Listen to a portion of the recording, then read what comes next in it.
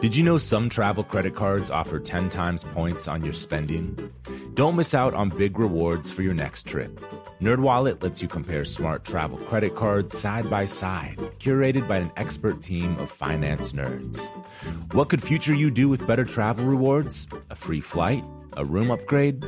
Don't wait to make smart financial decisions. Compare and find smarter credit cards, savings accounts, and more today at nerdwallet.com. Reminder, credit is subject to lender approval and terms apply. NerdWallet, finance smarter. The most innovative companies are going further with T-Mobile for Business.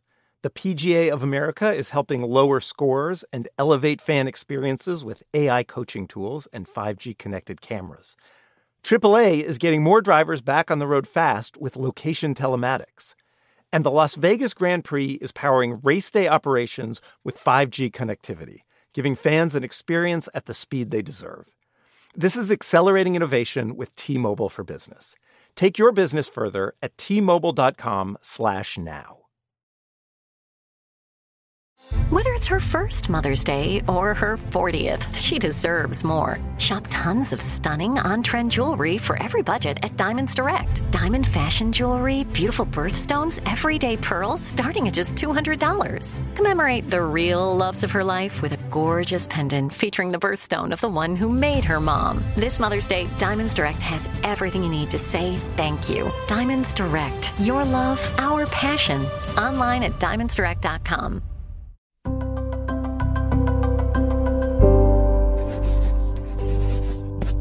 Pushkin.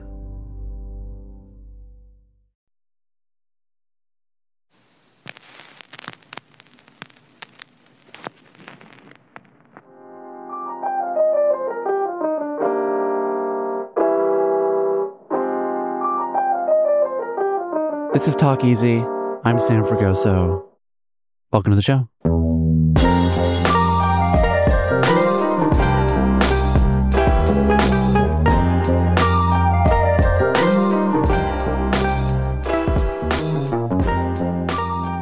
Today, I'm joined by singer-songwriter Arlo Parks. As a teenager growing up in West London with the internet at her fingertips, Parks found inspiration early and often. On the page, it was the poetry of Mary Oliver and Pat Parker.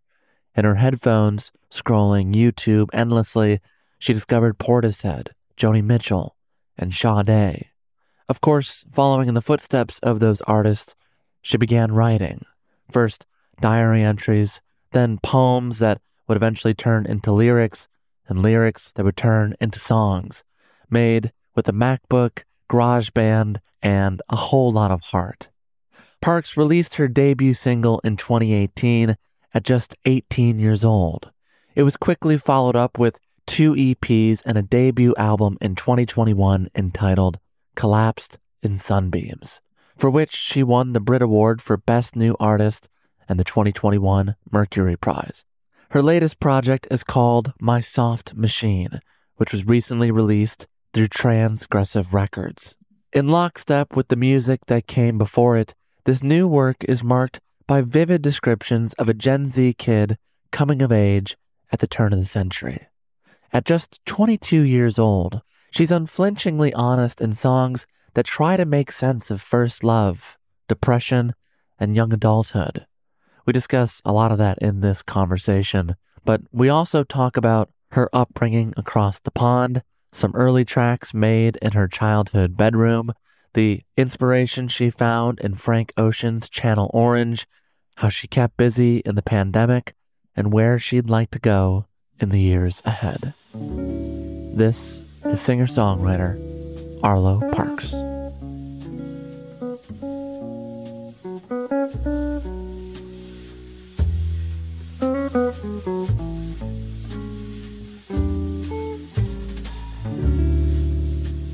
Arlo Parks.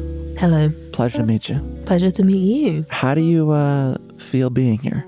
I feel very excited. I have listened to almost every single episode of this podcast, so it is an honor. Is that true? Yeah. That is so much Talk Easy. It is a lot, but I feel like I don't know, I travel a lot, and I feel like podcasts for me are very much something that I listen to when I'm in transit. And this one really like calms me and I feel like I learn a lot. So, Well, I think today we're supposed to learn a lot about you. Okay, that's great. How do you feel about that?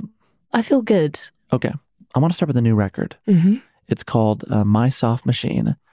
Now, the title of your debut album, Collapsed in Sunbeams, it came from a line in a Zadie Smith book called On Beauty.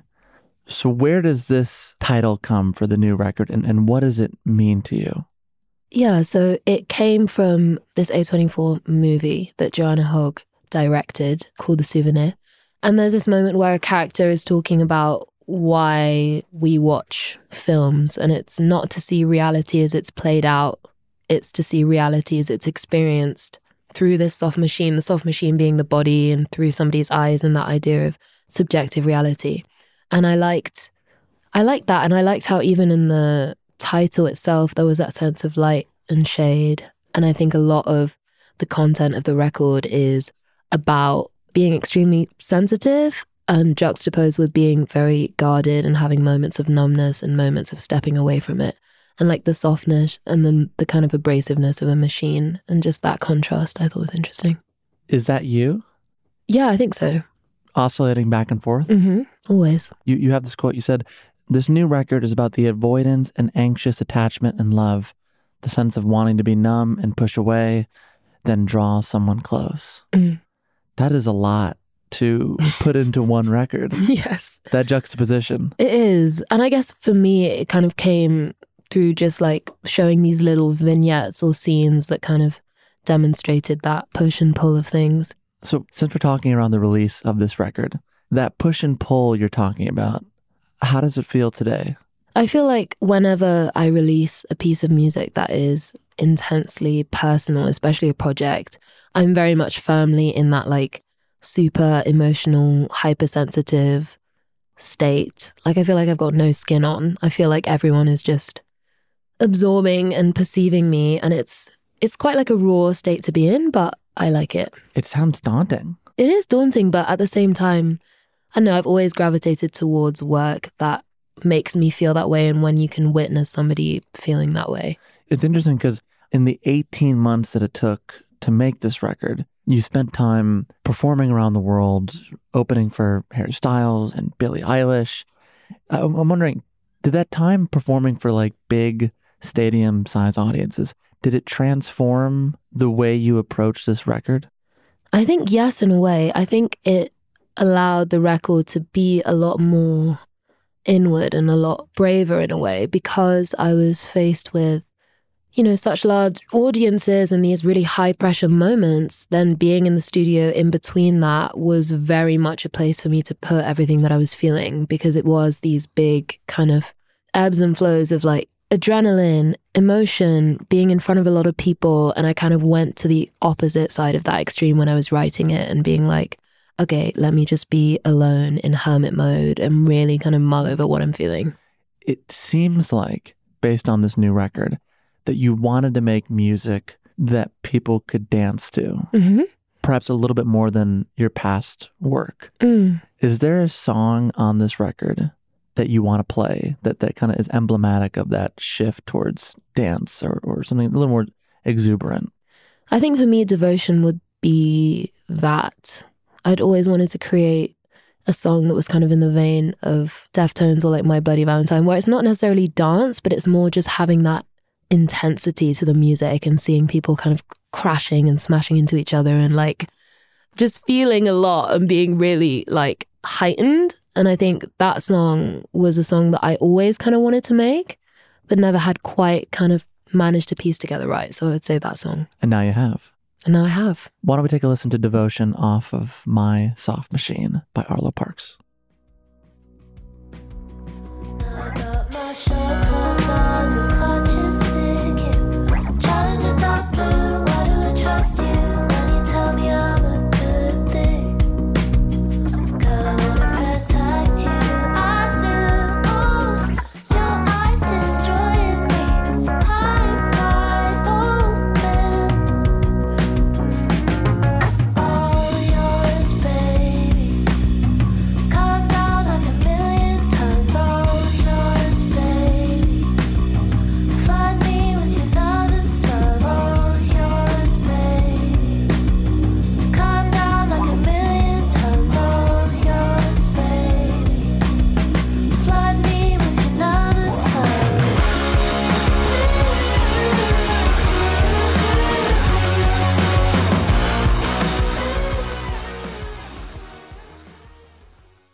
do you feel listening to that?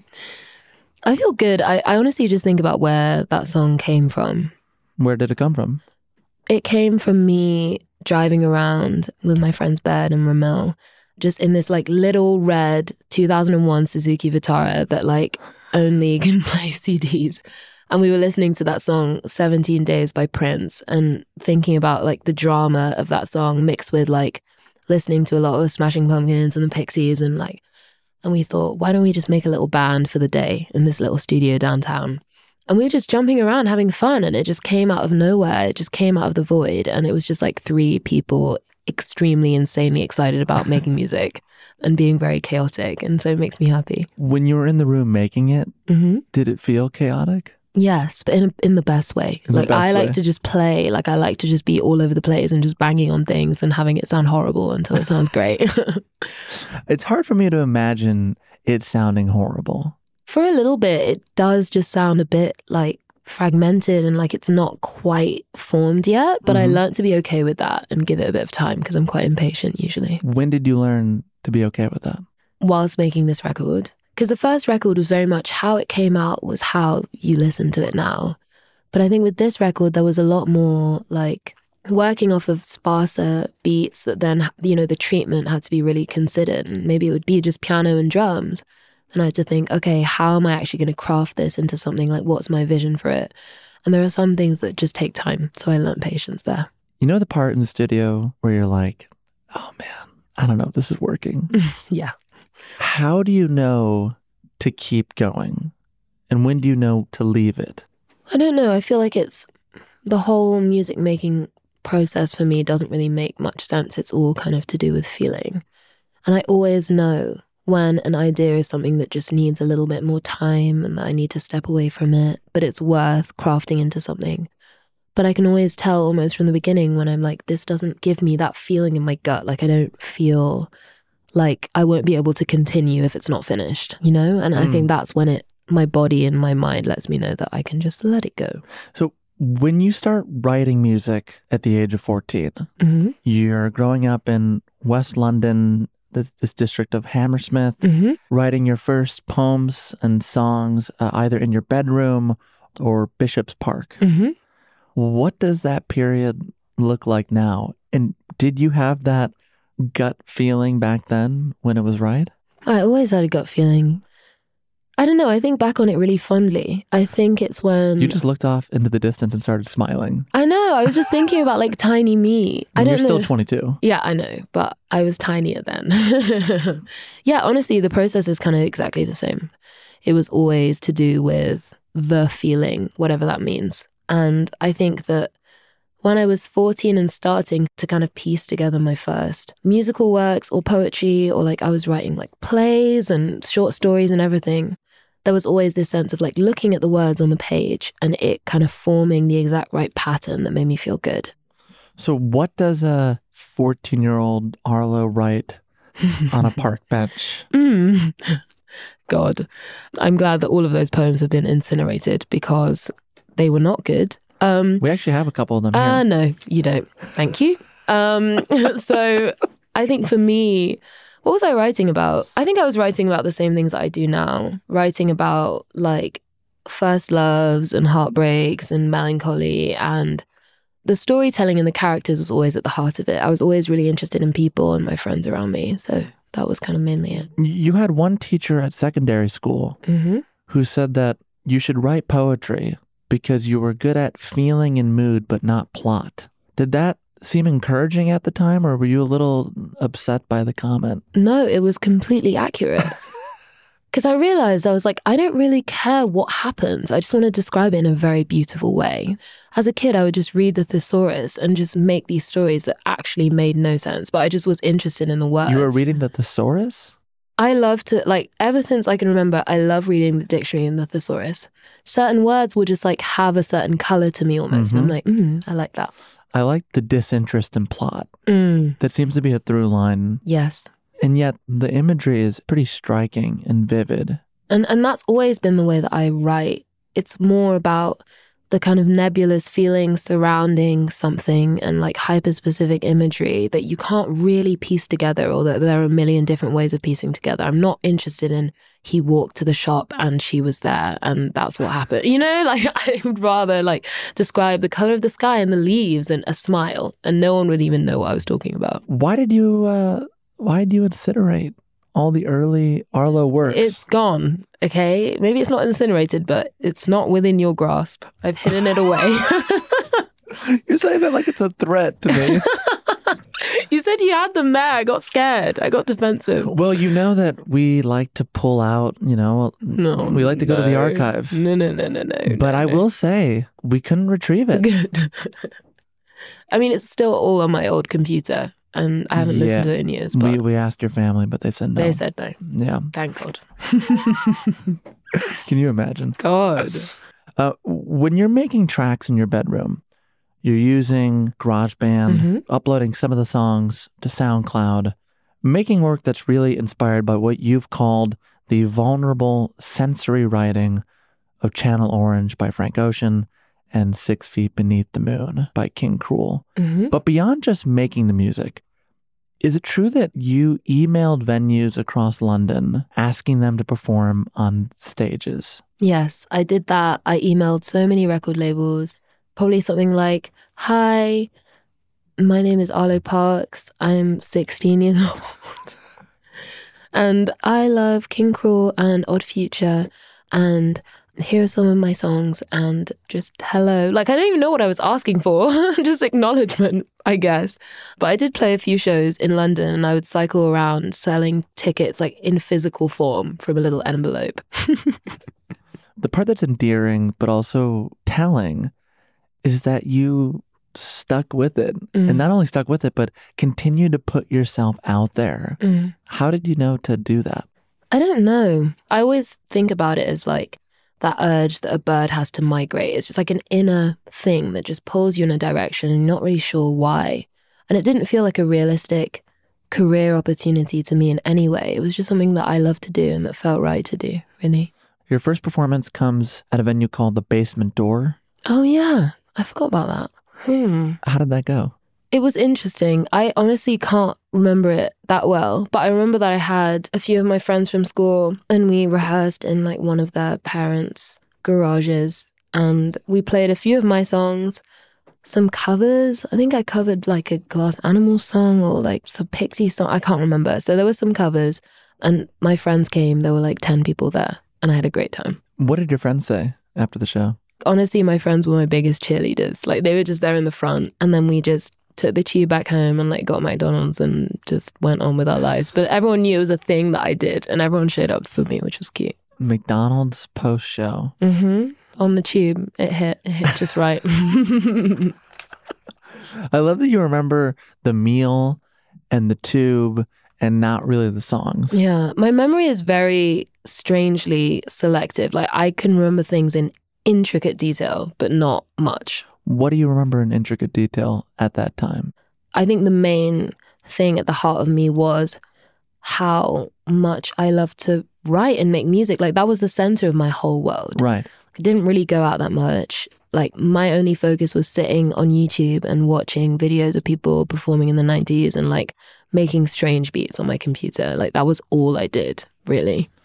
As a teenager, you once described yourself as a black kid who can't dance for shit, listens to emo music, and currently has a crush on some girl in my Spanish class.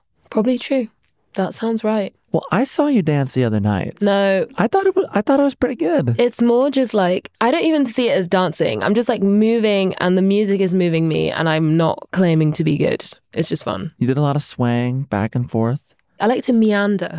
That's what I like to call it. Does that seem right to you? I guess so. I feel like it encapsulates how I saw myself, just like as a queer black person who was inspired by artists who were more eccentric and who kind of stood out in that way. I was watching that Rap Caviar documentary on Tyler, the Creator, about like how that group of artists inspired like the generation of people like me. And I think that's how I felt, like slightly outside of the mold, but confident in it because I could see people around me doing the same thing.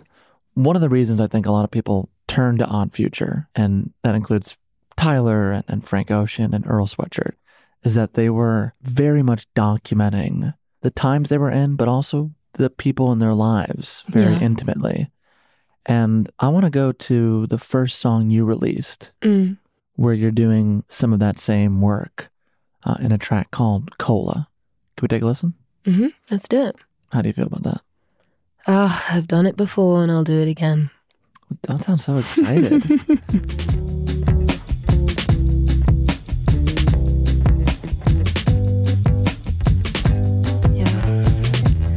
Lead me to my own devices. It's better when your Coca-Cola eyes are out of my face. I checked your phone and no surprises. She's grinning from ear to ear in purple lace.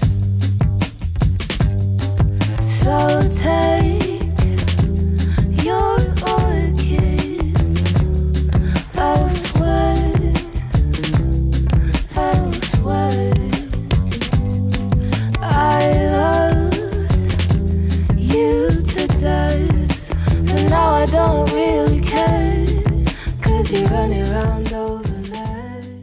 Yeah, you're running around. I think it's pretty good.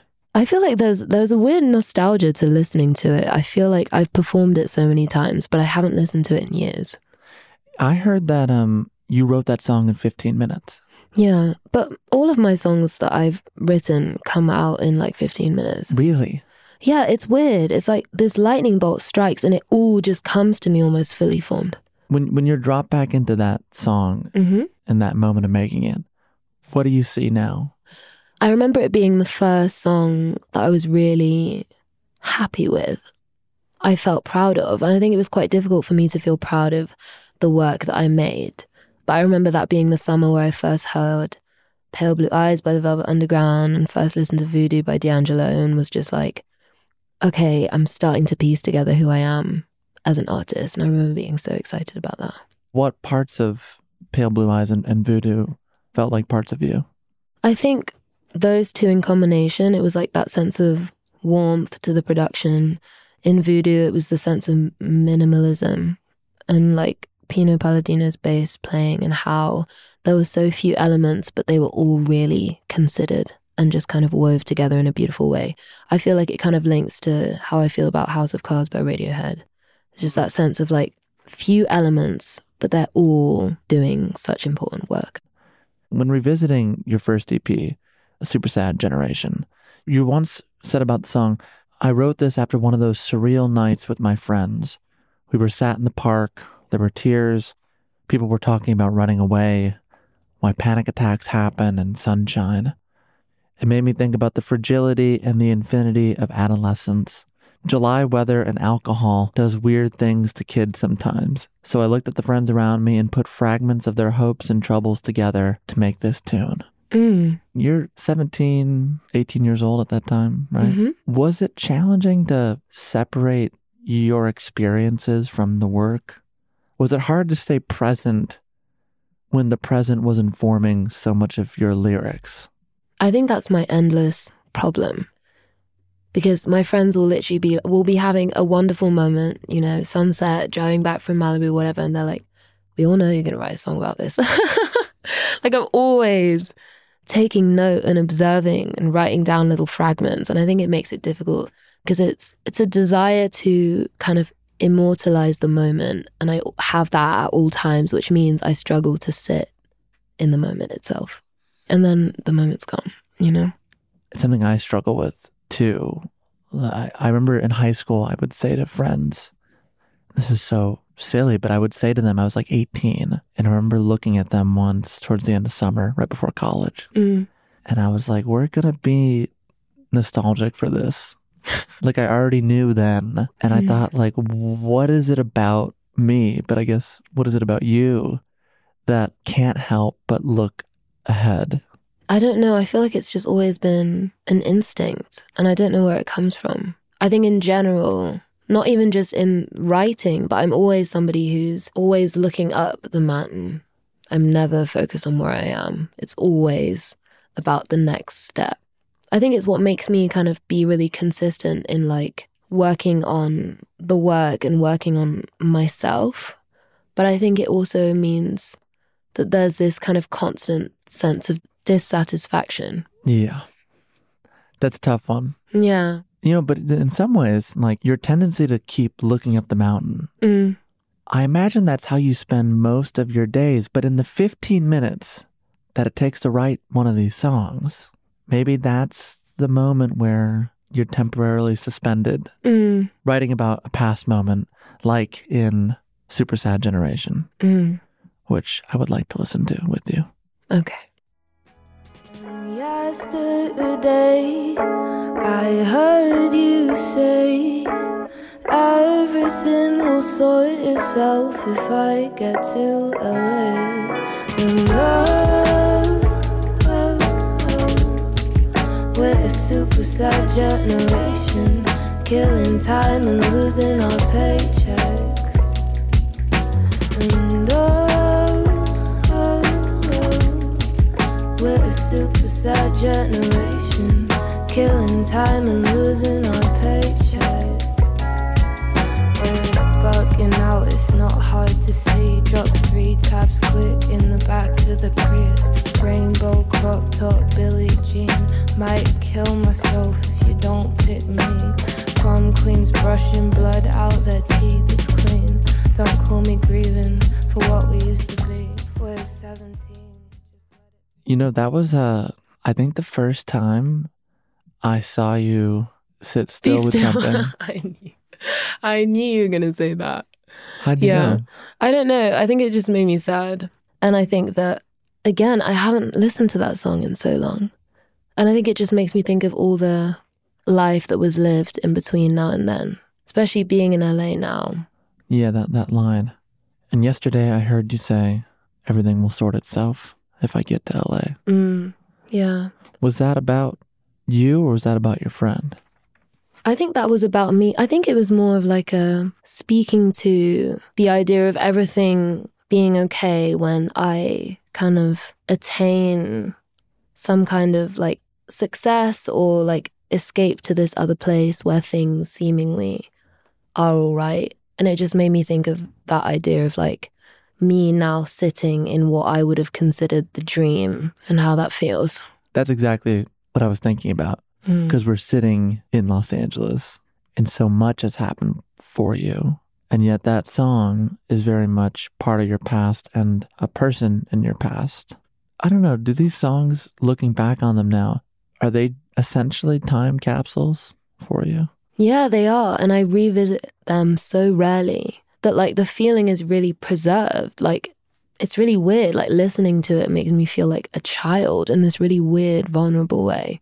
But yeah, it's really moving to kind of put myself back into the headspace that I was in when I was making those songs. What headspace were you in at that point? I don't know. I think I was like any teenager, just in that state of like figuring out where your place is in the world and like navigating the intensity of those feelings and like how when you're in love with someone or they break up with you, it feels like the world is just imploding and like a chasm opens up under your feet and you're like, I'll never love again. I think I was very much in the thick of that, especially being a very emotional person. But I think it's beautiful because I also think about that time and it's like that's the time when I realized like how central writing and music was to me and that was something that I could rely on no matter what and no matter what kind of inner turbulence I was weathering. After the break, more from Arlo Parks.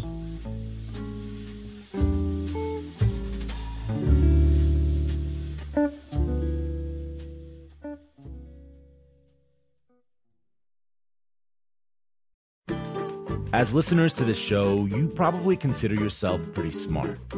But how smart is your wallet? When you're looking to upgrade your wallet, it's time to turn to NerdWallet. Their expert team of nerds has the financial smarts to help you find the right financial products for you. Before NerdWallet, you might have paid for vacations with whatever was in your wallet. But you could have been missing out on miles you didn't even know you were leaving on the table. Now you can get a new card with more miles and more upgrades. What could future you do with more travel rewards? A hotel upgrade? Lounge access? Wherever you go next, make it happen with a smarter travel card. Don't wait to make smart financial decisions. Compare and find smarter credit cards, savings accounts, and more today at nerdwallet.com. NerdWallet. Finance smarter. As with all cards, credit is subject to lender approval and terms apply. The most innovative companies are going further with T-Mobile for Business. The PGA of America is helping lower scores and elevate fan experiences with AI coaching tools and 5G connected cameras.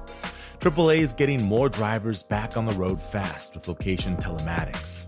And the Las Vegas Grand Prix is powering race day operations with 5G connectivity, giving fans an experience at the speed they deserve.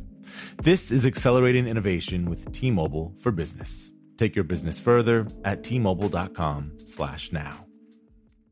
This is it. Your moment. This is your time to make your comeback with Purdue Global. When you come back with a Purdue Global degree, you create opportunity for yourself, your family, and your future. It's a degree you can be proud of, a degree that employers will trust and respect. Purdue Global offers working adults like you over 175 flexible degree programs to meet your specific career goals. These include associate, bachelor's, master's, and doctoral degrees and certificates. Purdue Global degree programs range from nursing to business to communication and more. Whatever your interest, we have the degree that will move you forward. You have the knowledge, you have the experience. Now it's time to get credit for the work you've done and earn the recognition you deserve with Purdue Global, Purdue's online university for working adults. You know you're worth it. We do too. So don't wait another second to get the degree that will take your career to the next level. Start your comeback today at purdueglobal.edu.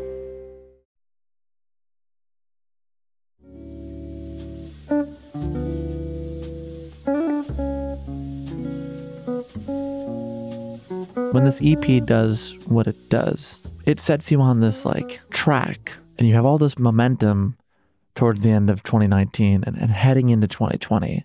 And within 3 days in March of 2020, here is what happens. On March 11th, you perform in Dublin. On March 12th, you post about how your Super Sad Generation Europe tour has sold out and how you're feeling content for the first time in forever. And then the next day, on March 13th, you write a note that pretty much every touring artist had to write at that time, notifying fans that you'd be canceling all of your shows for the foreseeable future because of COVID. That arc in 3 days. Oh no, I can't believe it was 3 days. Poor thing. Where do you go from there? I just immediately started making my album. I Don't Like to Be Still. I felt like I needed to find a different avenue to grow. And I think it was interesting because I always wanted to have a bit of time to really stew in things and understand what I wanted my first record to be. So literally the day after that, I was like, okay, this is my new task. I always have to have a task, a mission. So it was making that record, and then I finished that, and then it was promoting the record, and then I finished that, and then it came out, and then I could tour again, and now I've made this one. How much of that debut record was shaped by journals you kept from the age of 13 to 18? Pretty much all of it. I think especially because I was making it in the vacuum of the pandemic, there wasn't really much else to draw inspiration from. And I don't know, I had this sense that with the first record, I wanted it to allow people to understand the person that I am now, or the person that I was then, So I just kind of collected all of those notebooks and became really interested in how unreliable memory is and the stories of the people that I'd met. When you're looking at those journals, did they seem like they were written by a different person? Yeah, it was really alien to me, especially, being able to follow it right up to the present day and feeling myself slowly becoming closer and closer to who I was. That it was really strange. Tell me, when you did dive in, what stood out to you about the journal entries over the 5-year period? I think a big one for me was the thread in all of the situations that I'd lived of my desire to heal and fix people, and how that almost never worked out if someone wasn't willing to bring that from within themselves. That was a really interesting thread. And it was like different people. It was just like a pattern that I noticed in myself. But I think I just had this very profound, whenever I saw somebody needed help, something just pulled me towards them, and I couldn't almost help myself from being there to listen and giving as much energy as I had to them, no matter who it was. Not necessarily just to close friends, just like to anyone. And then I think I just felt how much that was taking from me, and I was like, to keep a bit back for yourself, you know? That tendency to help people, it's very much the heart and soul of a song called Black Dog. We could play it, but you've not really enjoyed hearing your old song, so I'm reluctant to play it for you. Hearing my music, honestly, it just brings up a world of critique in my mind. Okay, great. So why don't we play it? And then you can critique it. Thank you. This is from Collapse and Sunbeams. The song is called Black Dog by Arlo Parks. Let's go to the corner store and buy some fruit. I would do anything to get you out your room. Just take your medicine and eat some food. I would do anything to get you out your room. It's so cruel what your mind can do for no reason.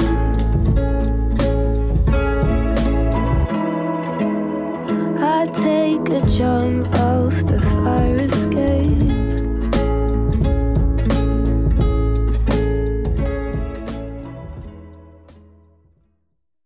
What's your critique?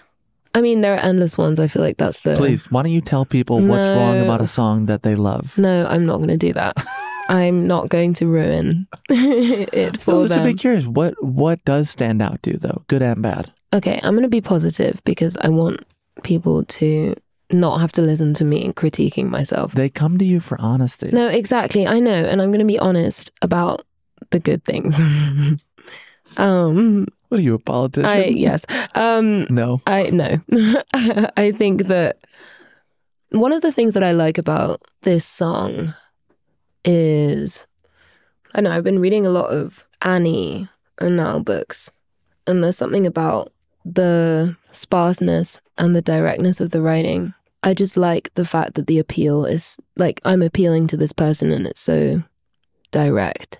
The first verse has a bit of that abstraction, and then it's just kind of peeled away almost immediately.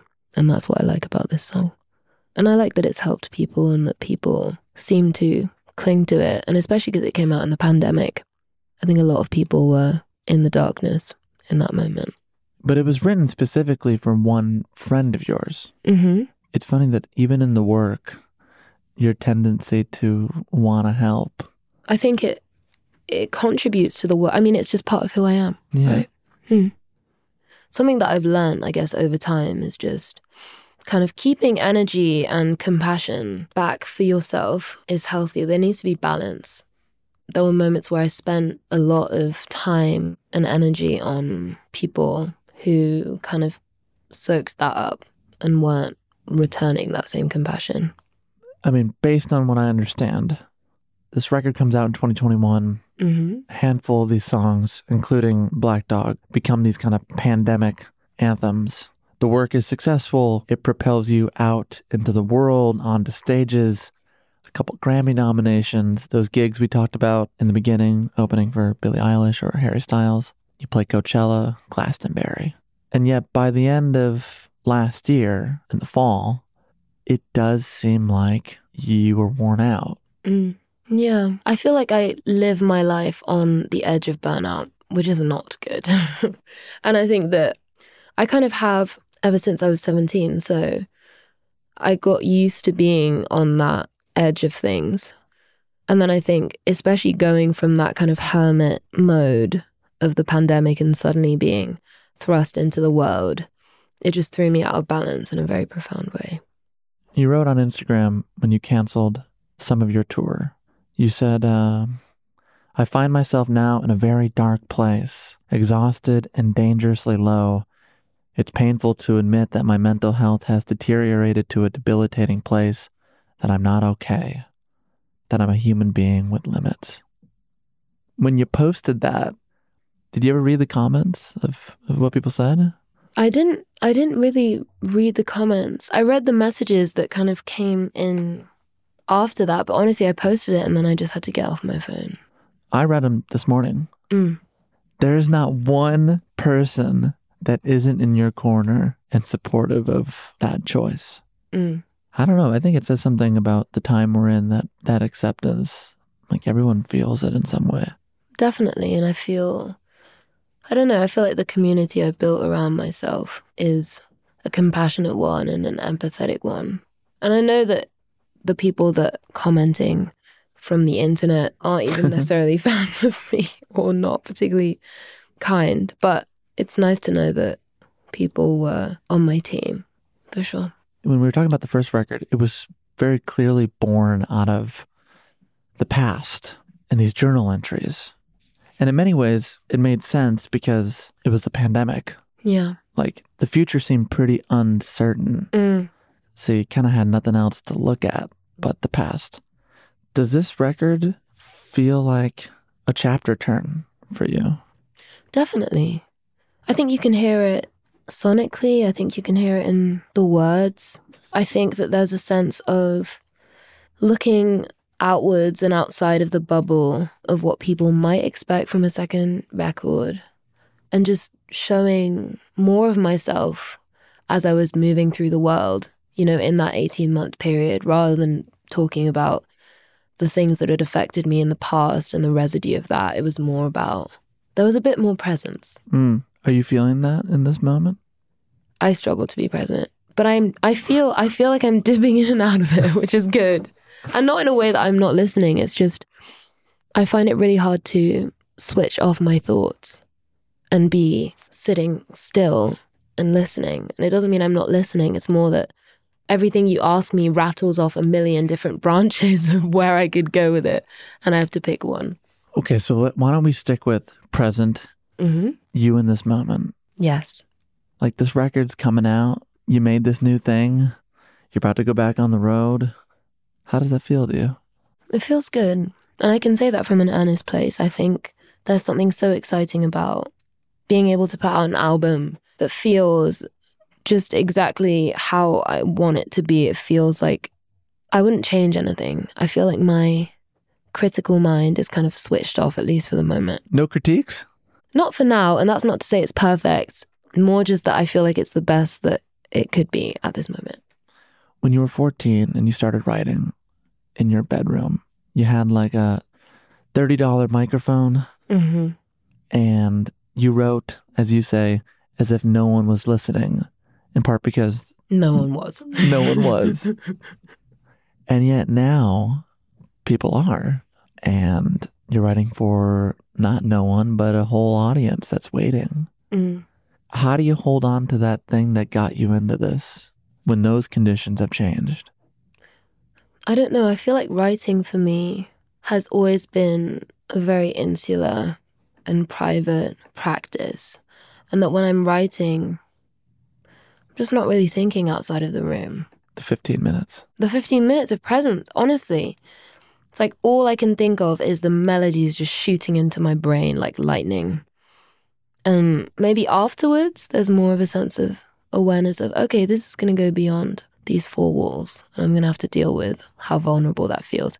But in the moment, it's just like everything's colliding and it feels great. Well, if that's the case, then as we leave, what bit of collision do you want to hear at the end here? I think the song Puppy, because it has my favorite song in the album, which is that thing at the end that sounds like a guitar, but it's actually the synth that Buddy has, and it's a tiny little box. And we were listening to Loveless a lot, and I wanted it to end with this. This is the song Puppy off the new record, My Soft Machine. By Arlo Parks. Shadow box in the fear of death. Vim Vendors movies and awkward sex. Big mulberry stain on the tennis dress. I'm a star, I don't care what your roommate says. Wonder if the world might make sense when we got 3 kids and our 30s end. But we're all scared kids and it don't make sense. We're all scared kids. I know some things don't get easier. I know some things hurt forever. Hurt forever. Hurt forever. Hurt forever. Hurt forever.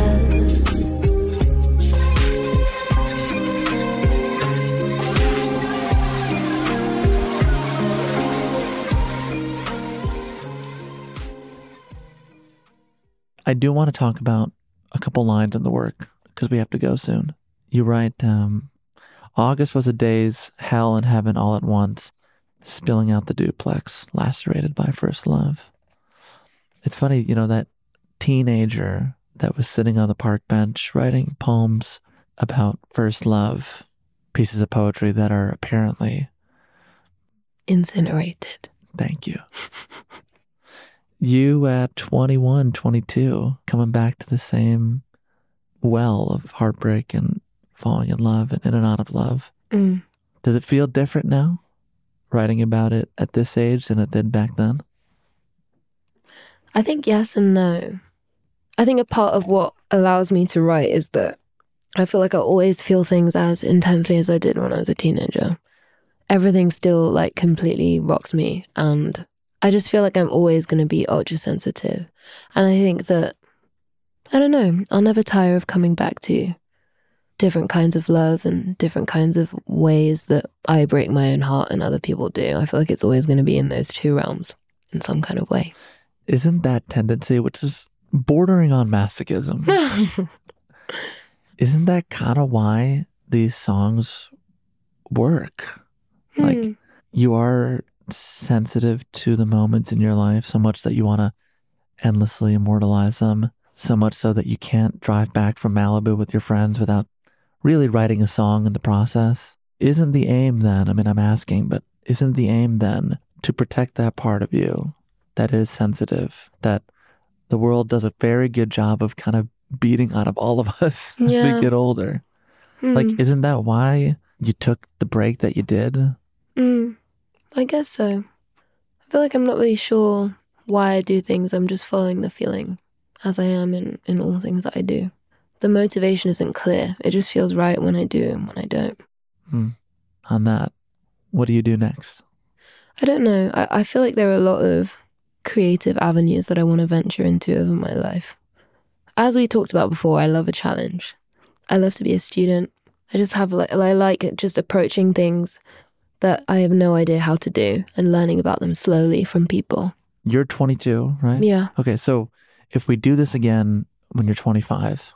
Okay, that's not too long. Why don't we put some things on the record? Okay. That we can listen back to in 3 years. Okay, in 3 years. That's not loads of time. So I better not get too ambitious. You know, knowing you, I think you can get ambitious here. 3 years is not that... Okay, well, I hope that I've done another album. I hope that I've done something in the film world, whether it's writing a script or it's helping to score a movie or acting in something in the film world.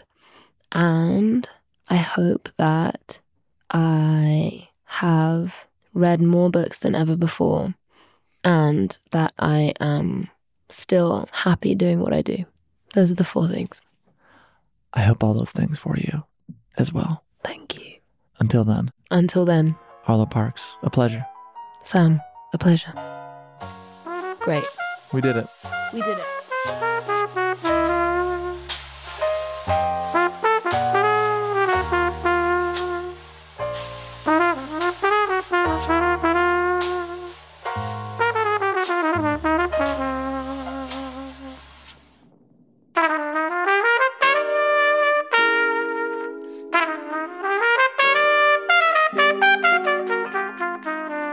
And that's our show. I want to give a special thanks today to Emily Mullen at Orienteer, the good people at Transgressive Records, our guest Arlo Parks, and my father. He was the first one to recommend the music of Arlo Parks to me, and as always, he was right. So, much love to him and his endless good taste. If you want to check out Arlo's new record, My Soft Machine, it's available wherever you get your music. We'll be including a link to that album and more at talkeasypod.com.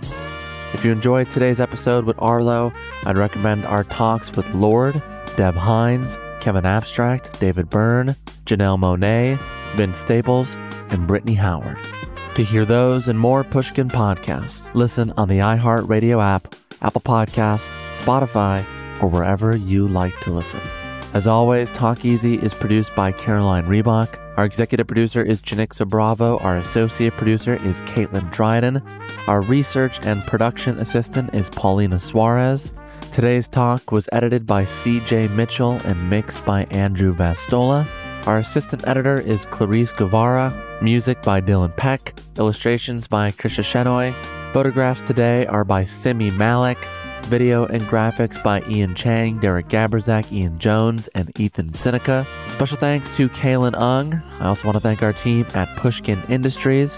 Justin Richmond, Julia Barton, John Schnars, Carrie Brody, David Glover, Heather Fain, Eric Sandler, Jordan McMillan, Isabella Navarez, Tara Machado, Maya Koenig, Carly Migliori, Jason Gambrell, Justine Lang, Malcolm Gladwell, and Jacob Weisberg. I'm Sam Fragoso. Thank you for listening to Talk Easy. I'll see you back here on Sunday with a new episode featuring actor, director, and comedian Rami Youssef. Until then, stay safe and so long.